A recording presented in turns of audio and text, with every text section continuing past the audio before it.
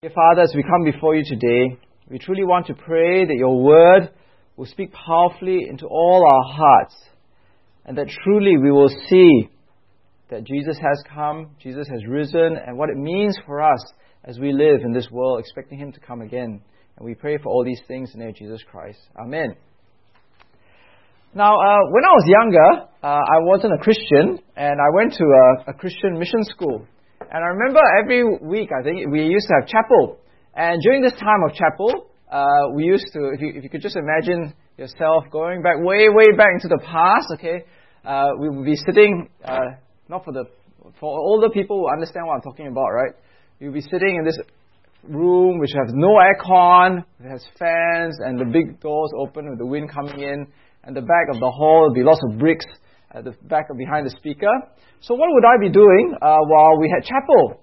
Well, I wouldn't be listening to the sermon, that's for sure. I'll be looking at the back here, counting all the bricks behind the preacher. I'll be looking out the wide open doors, looking at all the butterflies, because we had lots of butterflies then. I don't see so many butterflies now, okay? Or maybe I'll just be dreaming, okay? Now, that's why in church today, we don't have any bricks. So you can't count the bricks, and all the windows are all closed up, so you can't look outside the butterflies. So you need to listen to what I'm saying. But if you'd asked me then, when I was a child, what Christianity was all about, probably because I wasn't paying very much attention, I would have told you that being a Christian was about being a good person. A good person. But how wrong I would have been.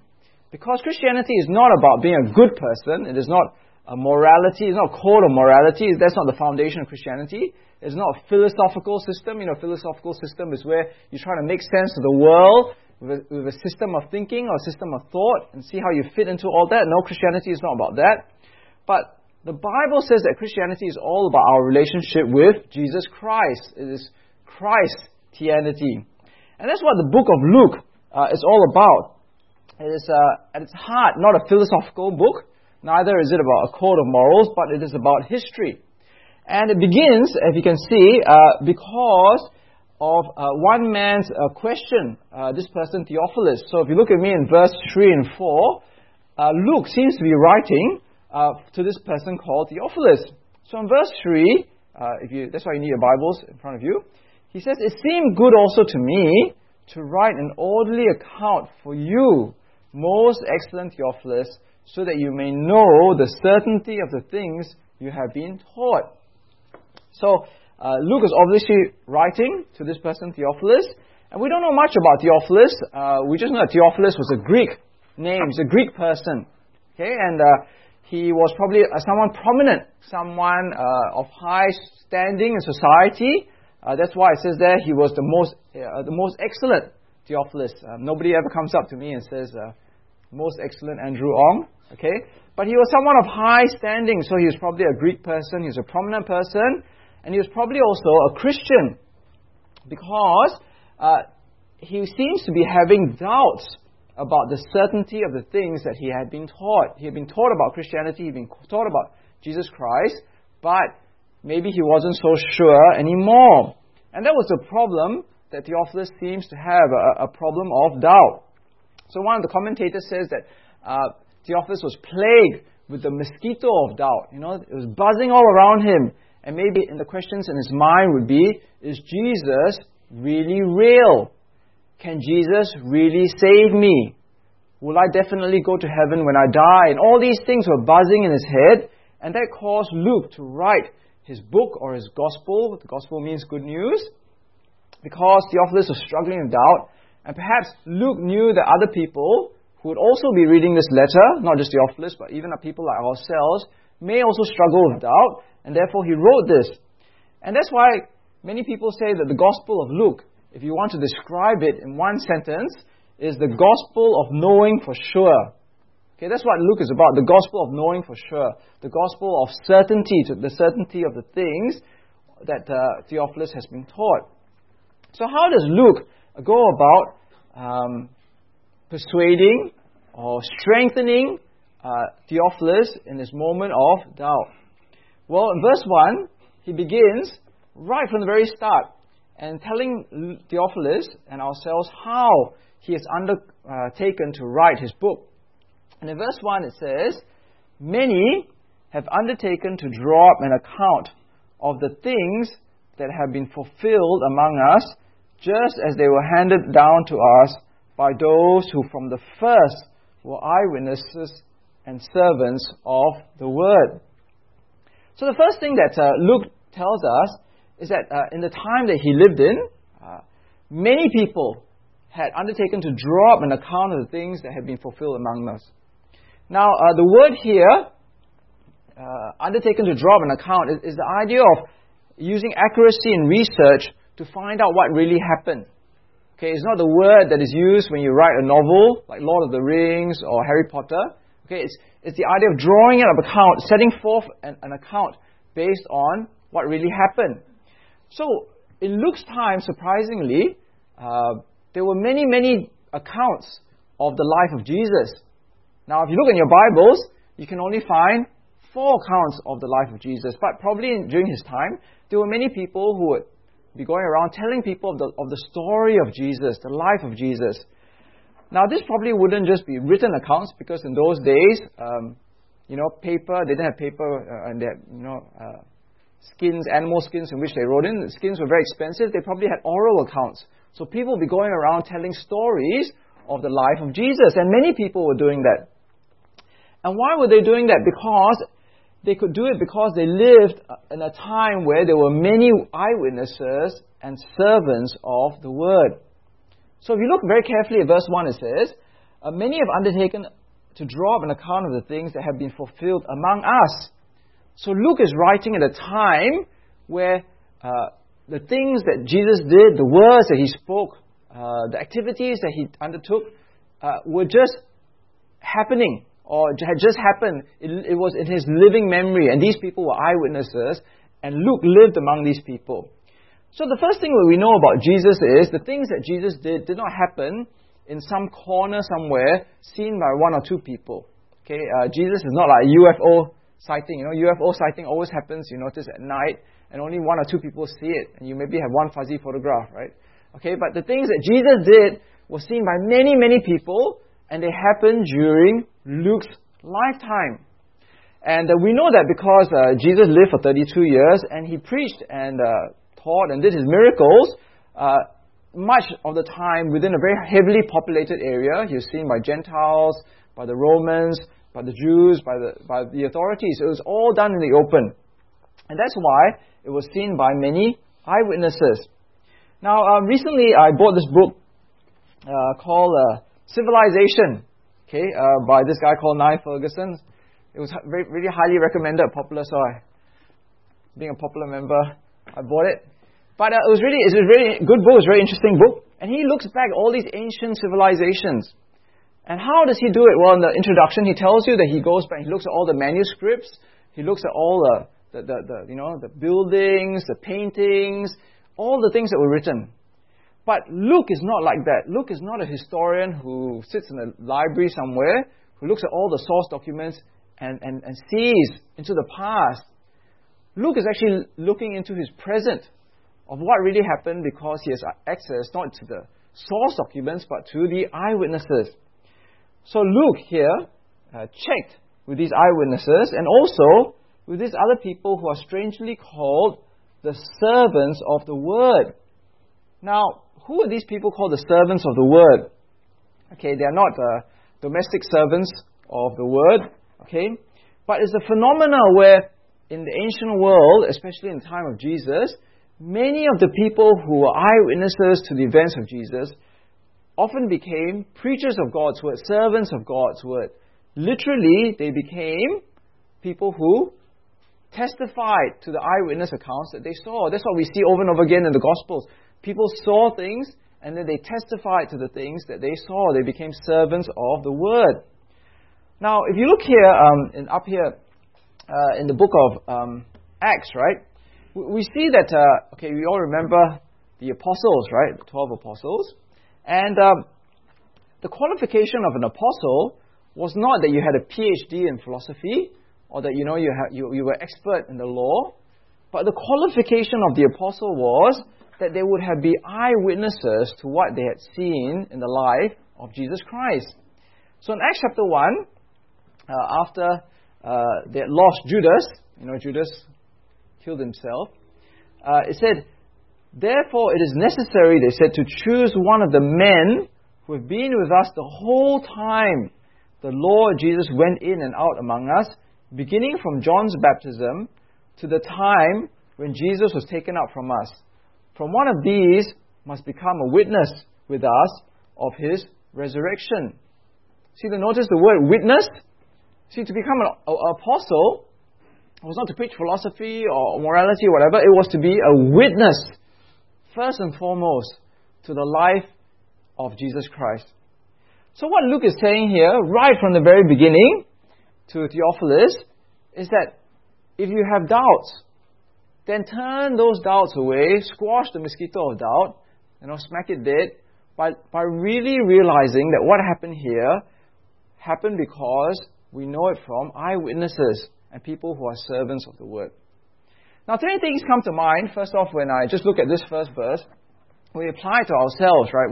If any of you have doubts, or maybe you're not a Christian, the first thing is that sometimes people say, you may have met them yourself, I will not believe in Jesus unless you show it to be a fact. And what they really mean is, unless you can prove Jesus to me as a fact, I will not believe. And what they are really thinking about is a scientific fact, right? Unless you can prove Jesus to me through science, or God through science, I will not believe. And what they mean is, science proves things by showing by a repeatable experiment that a reality is true. So I could go to the top of this building, and I could throw myself off, and I would hit the ground, and I would prove the fact of gravity, right? Now, obviously, the easier way of proving it is, instead of me going to the roof and jumping off, is just to drop a set of keys, right? So if I drop the keys, what do we expect it to do? Not go up to the roof, but to fall down. So I've proved gravity, right? But how do you prove God? How do you prove Jesus? Well, you can't prove Jesus and God in that way, not in a scientific way, that way. But what Luke is saying is that you can know the fact and reality of Jesus and God because it is a historical fact. And we believe in that to be the bedrock of our society because we have the courts and the law. Now, you can't prove, apart from watching CSI, right? You always think everything is DNA, okay? But apart from using DNA, you know that something happens because eyewitnesses say that it happened. So if I come to you and I steal your wallet from you, you can't do an experiment to show that I stole your wallet, but you can produce eyewitnesses to show that I stole your wallet, and that's how you show that it is true. And that's what Luke is trying to say to Theophilus. He's saying that these things that I'm telling you, you know that it's true because they are witnessed by eyewitnesses. And therefore, to become a Christian or to be a believer is not what some people see as a leap of faith. Some people say that if you want to become a Christian or believe in God, it's a leap of faith. Have you ever heard the expression before, a leap of faith? Where basically your faith is defined as believing in something which you do not have any evidence to believe in. You believe in something which is essentially unbelievable. So I'm sure, maybe not last, but some people have said to me, I will believe in Jesus before I die. Sort of like life insurance, right?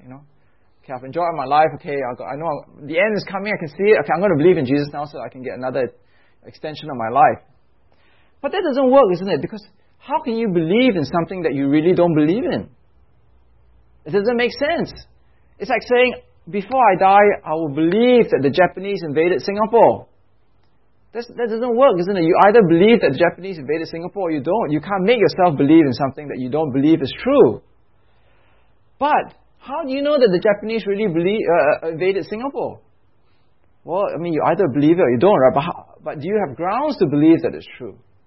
Well, you do, isn't it? You can go speak to my grandfather. My grandfather was here when the Japanese invaded Singapore, right? You can read Lee Kuan Yew's account. I brought friends of mine from Australia. We went to Changi prison, and their grandfather was imprisoned by the Japanese. So we know that the Japanese invaded Singapore through the eyewitness accounts of these people. So it's not something where you have to force yourself to believe that the Japanese invaded Singapore. It's not a leap of faith. It's something that you just know is true. And that's what Luke is trying to say here. That what we see in the life of Jesus, what we see in his account, is true because it's backed up by eyewitnesses. And that's why, again, to debunk the second point, is the Bible here in the book of Luke is not legend, but it's history. Because some people say, Jesus, he did all these things, but it's all just legend. People just made it up, or maybe there's a grain of truth. Then it just got bigger and bigger. Maybe, Jesus fed 5,000 men, but maybe in the beginning he just fed 50.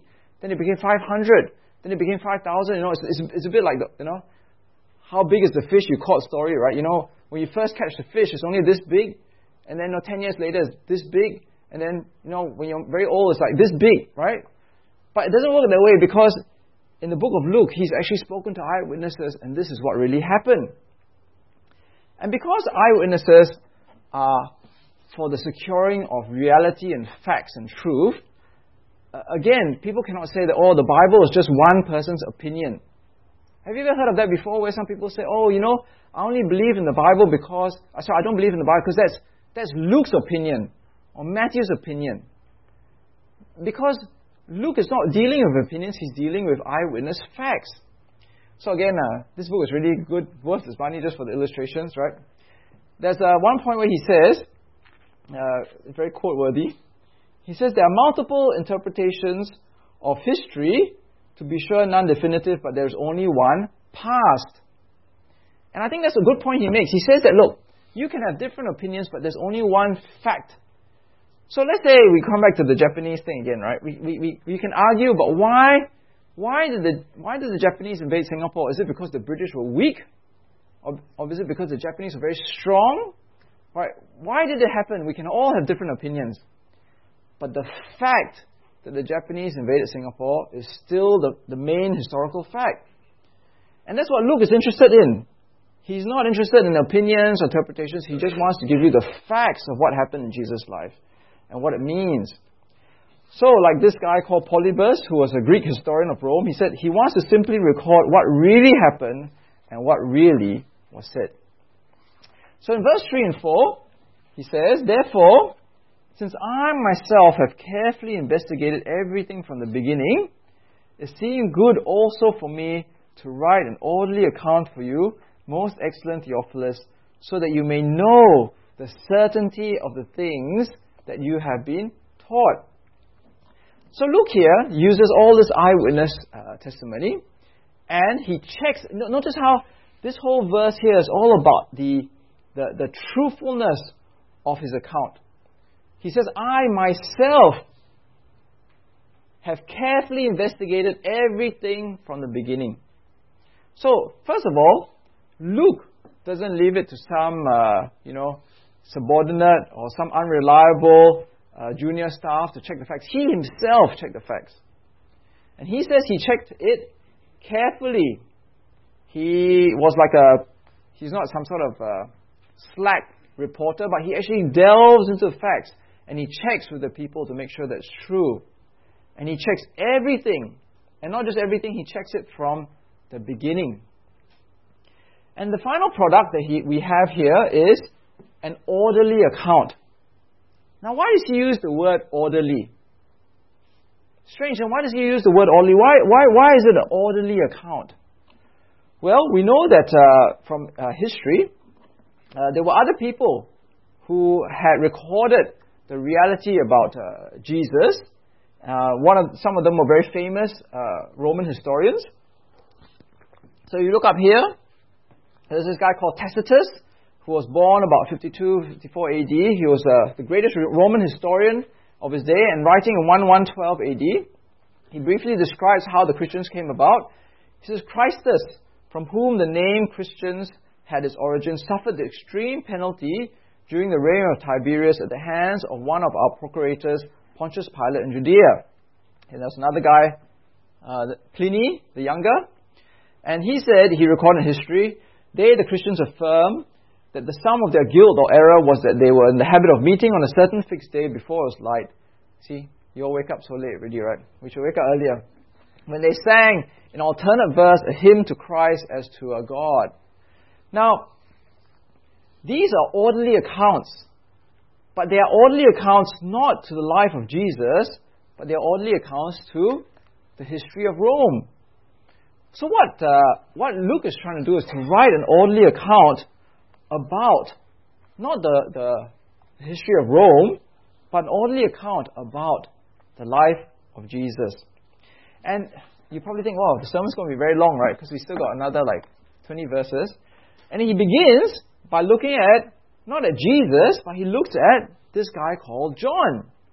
Right? Where's the beginning of the story of Jesus? Not with Jesus, but the beginning of the story starts with this person called John. And in verse 5, if you look with me at the passage, it says, in the time of Herod, king of Judea, there was a priest named Zechariah who belonged to the priestly division of Abijah, and his wife Elizabeth was also a descendant of Aaron. Both of them were upright in the sight of God, observing all the Lord's commandments and regulations blamelessly. They had no children because Elizabeth was barren, and they were both well along in years. So now we see Luke begins his account, his testimony, his history, and he is an orderly writer. He starts off by placing John in world history, not legend, right? He says, okay, these things happened in the time of Herod the Great. And you can go to Wikipedia. You can trust Wikipedia, right? But anyway, Wikipedia, we know that this Herod the Great ruled from 37 BC to 4 AD. And this guy, Zechariah, was a priest during this time in the midst of world history, in the midst of Herod the Great, king of Judea. And he was married to this person called Elizabeth. And they were both really old, and they both had no children because she was barren. But then in verse 11, something totally unexpected happens. Zechariah was given the once-in-a-lifetime chance to be priest in the temple, where he would go into the inner court and actually serve within the Holy of Holies. And there, in verse 11, an angel of the Lord appeared to him, standing at the right side of the altar of incense. And verse 12, when Zechariah saw him, he was startled and was gripped with fear. But the angel said to him, do not be afraid, Zechariah. Your prayer has been heard. Your wife Elizabeth will bear you a son, and you are to give him the name John. Okay, because we would have expected Jesus, right? But hey, where's Jesus? Okay, no, it's John. Okay, now, who is this person, John? He will be a joy and a delight to you, and many will rejoice because of his birth, for he will be great in the sight of the Lord. He is never to take wine or other fermented drink, and he will be filled with the Spirit even from birth. Now, this must have been a really great bit of news for Zechariah, because I'm sure they've been praying for a child for so long.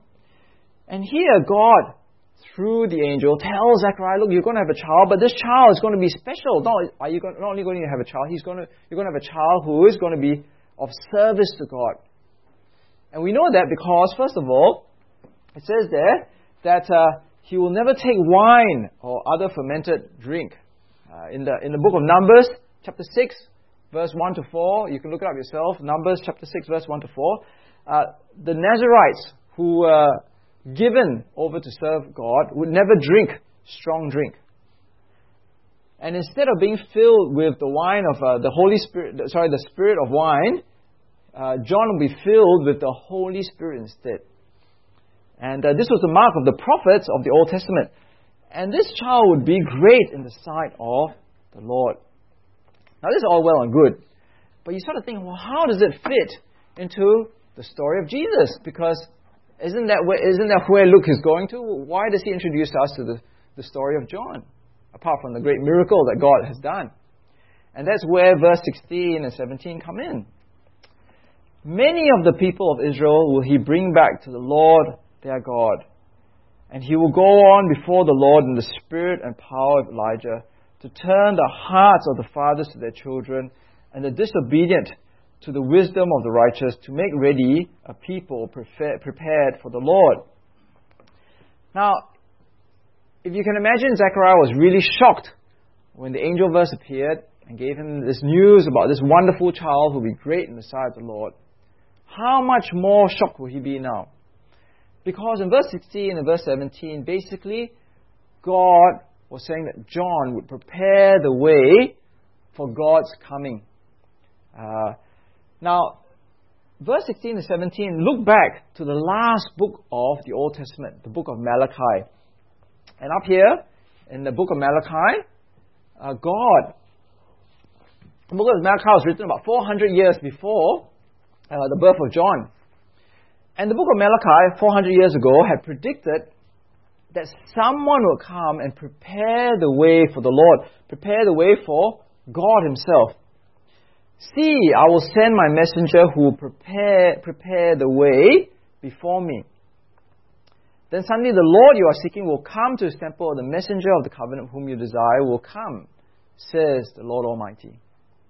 In chapter 4, verse 5 to 6, see, I will send the prophet Elijah before that great and dreadful day of the Lord comes. He will turn the hearts of the fathers to their children, the hearts of the children to their fathers, or else I will come and strike the land with a curse. Now, if you come back to verse 16 and 17, this is exactly what John will be. He will come in the spirit and power of Elijah to turn the hearts of the fathers to their children and the disobedient to the wisdom of the righteous, to make ready a people prepared for the Lord. Now, I don't know about you, but when you become a parent, you always have all these great dreams for your children. So, maybe when they're young, you see them kick a soccer ball. Oh, my son's going to be like Lionel Messi, right? Or you see them, maybe they play chopsticks on their piano. Oh, my son's going to be like this great, he's going to be like Chopin, except he'll live longer, right? And or maybe he's going to grow up to do all these things. But imagine for John, his future has been mapped out 400 years before he was even conceived. That God said John the Baptist would be the Elijah who would come to prepare the way for him. Prepare the way for the Lord Almighty. He was to be the forerunner, the herald of God Himself. Now we see something similar like this happen in this world, isn't it? So if a very powerful person were to come, we always have a forerunner or a herald. So you never see President Obama just come up to the stage, just unannounced. You always have somebody, some ambassador or the Secretary of State saying, and now we have President Obama, President of the United States of America, and then he'll come up to the stage. Or, you watch Academy Awards. You never just have the person just come straight up. There's always somebody else who introduces the actor to come on the stage. And that was John's job. John the Baptist was miraculously born. He had been given this task 400 years ago as part of God's plan to prepare the way for God Himself, for God's Son. So, Luke's account is not just orderly because it sets Jesus in terms of world history, but it's orderly because it sets the coming of Jesus as part of God's saving plan in world history. You see, there are two things which are sort of happening at the same time. There's world history as we see it, but there's God's plan which is working within world history. And we need to see that God works within world history to fulfill His plans.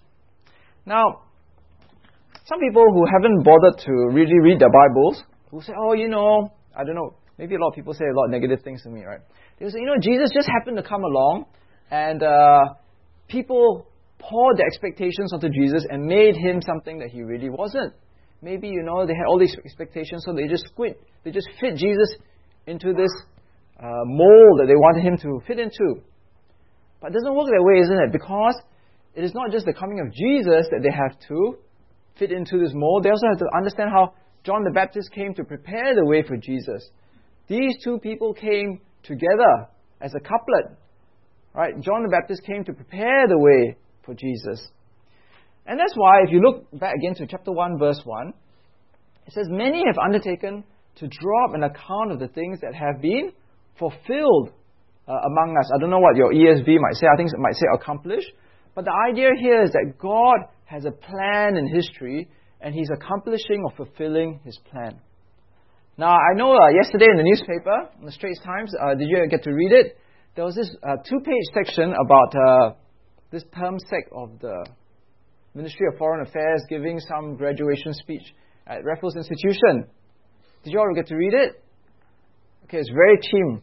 Okay, so you really have to concentrate like all these allusions to all these novels and people, right? But basically, if you boil it all down, his talk in one sentence was, he was saying that in one sentence, history is random, right? History is random. Don't think you're very clever, right? Okay, that's what he's basically saying. So history is random, but you see, that's the view of people who don't know God. Everything that happens is just random. You're just here randomly today. I'm just here randomly. Everything is random. But in Luke's view, looking at how God works in history, nothing is random. God fulfills His plans. God works out His plans. There is a plan in everything. The plan for John the Baptist didn't just happen 400 years before he was born, but even before creation, God had the plan because He knew that Jesus was going to come. Now, Zechariah here is a very important part of this plan. And he reacts in a very weird way, right? Instead of believing the angel, what does he do? He asks for a sign. He looks at how old he is, his grey hair, his lack of strength, right? And Elizabeth's barrenness, and he doesn't believe in the angel. And as a result, the angel strikes him dumb. He has heard the greatest news in the last 400 years, in his time, obviously, and he can't tell anybody. He has to use hand signals. But at the end, in verse 23 to 25, we see that God's word through the angel is reliable. Because it says, when his time of service was completed, he returned home. After this, his wife Elizabeth became pregnant, and for 5 months remained in seclusion. The Lord has done this for me, she said. In these days, he has shown his favor and taken away my disgrace among the people. Now, the question that I ask myself and other people ask as well is, when you read this, why do we have to know about Zechariah's lack of faith and asking for a sign? Why couldn't we just go straight from the announcement of the angel to Elizabeth being pregnant? Well, is it because Luke didn't like Zechariah? He wanted Zechariah to look bad? Right? He wanted to show that Zechariah was not as good or faithful a priest as he should have been? No, I don't think so. I think there is a bit of a lesson for us, isn't it? Because the main point is faith, isn't it? He wants, remember that this is the gospel of knowing for sure. So how is Theophilus going to know for sure about the life of Jesus? Well, he's to trust two things, isn't it? The first thing is he's to trust Luke, because Luke is a good investigator and he is investigated from eyewitnesses. But the second thing I think that underlines the whole book of Luke is God's word and God's promises are trustworthy. God's word and God's promises are trustworthy. And that's the first instance in which we see it here, isn't it? Because God has made a promise in the book of Malachi. God has made a promise again through the angel to Zechariah, and He will keep His word. So when Theophilus is reading this book, where does he get his assurance from? How does he kill the mosquito of doubt? Because he trusts Luke in writing his account, but he also trusts God's word. Because God's word is always true, it is faithful, it is trustworthy. Now, as we come to the end of this section and we look at ourselves, I wonder, all of us have doubts, don't we? I mean, if we're really honest, there are times where we have doubts. Some of you may not be Christians, you may not know Jesus, and you have doubts about Jesus. But how do we know and trust and have faith in Jesus? Not because we believe in something which is unbelievable, or we take the leap of faith. No, we believe in something which is totally logical and believable because it was witnessed and testified by eyewitnesses.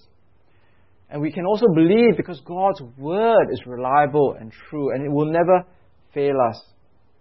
Now, sometimes when I wake up in the morning, you feel a bit down. I don't know, sometimes, do any of you feel down when you wake up in the morning? You think, oh, you know how hard it is to be a Christian? Woe is me, right? But then, I remember what one of my lecturer friends in theological college used to say. He said, when he wakes up and he feels down, he asks himself the question, has anything changed? Has anything changed? Did Jesus come? Yes. Did Jesus die to save us? Yes. Did Jesus rise again to give us new life? Yes. Will Jesus come again in judgment? Yes. And then he says, well, then the Christian life has not changed. No matter how I feel, isn't it? Because these are realities that we can hold on to even in the midst of feeling down.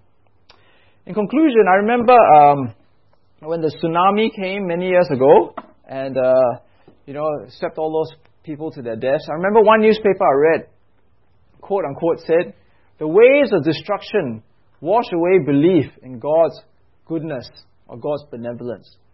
Right? Because I remember some newspaper articles saying, how can a good God allow this to happen? Now, if you believe in God because it's a philosophy, because of morality, because of wishful thinking, then when the tsunami hits, the reality of tsunami hits, and people die, whole towns are destroyed, then where is the strength of your faith? There is no strength. You will have doubt.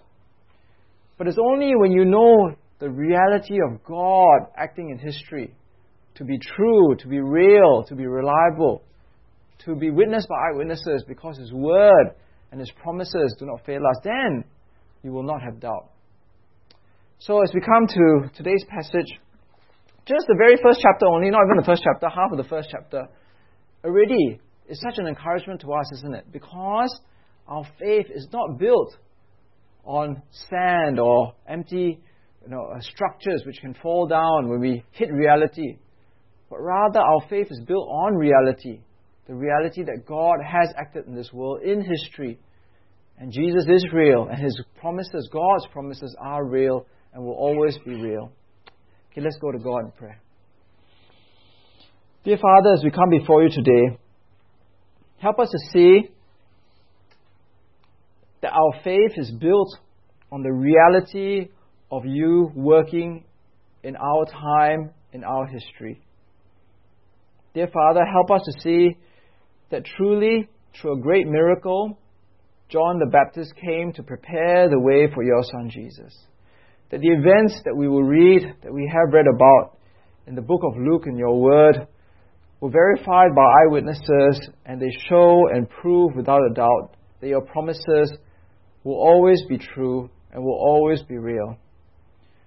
Help us if we are doubting, help us if we are weak and our faith is in a bad place, to see that whatever situation that we find ourselves in, whatever weariness or fatigue that we face, that it is nothing compared to the sure knowledge that You have sent Your Son Jesus into this world, that He died and He rose again and that He will come again. Help us to see that these are not opinions, these are not legend, these are facts and reality and history. And no matter how we feel, they show how you are real and You will continue to act in our world and finally bring Your wrath and Your salvation to come when Jesus comes again.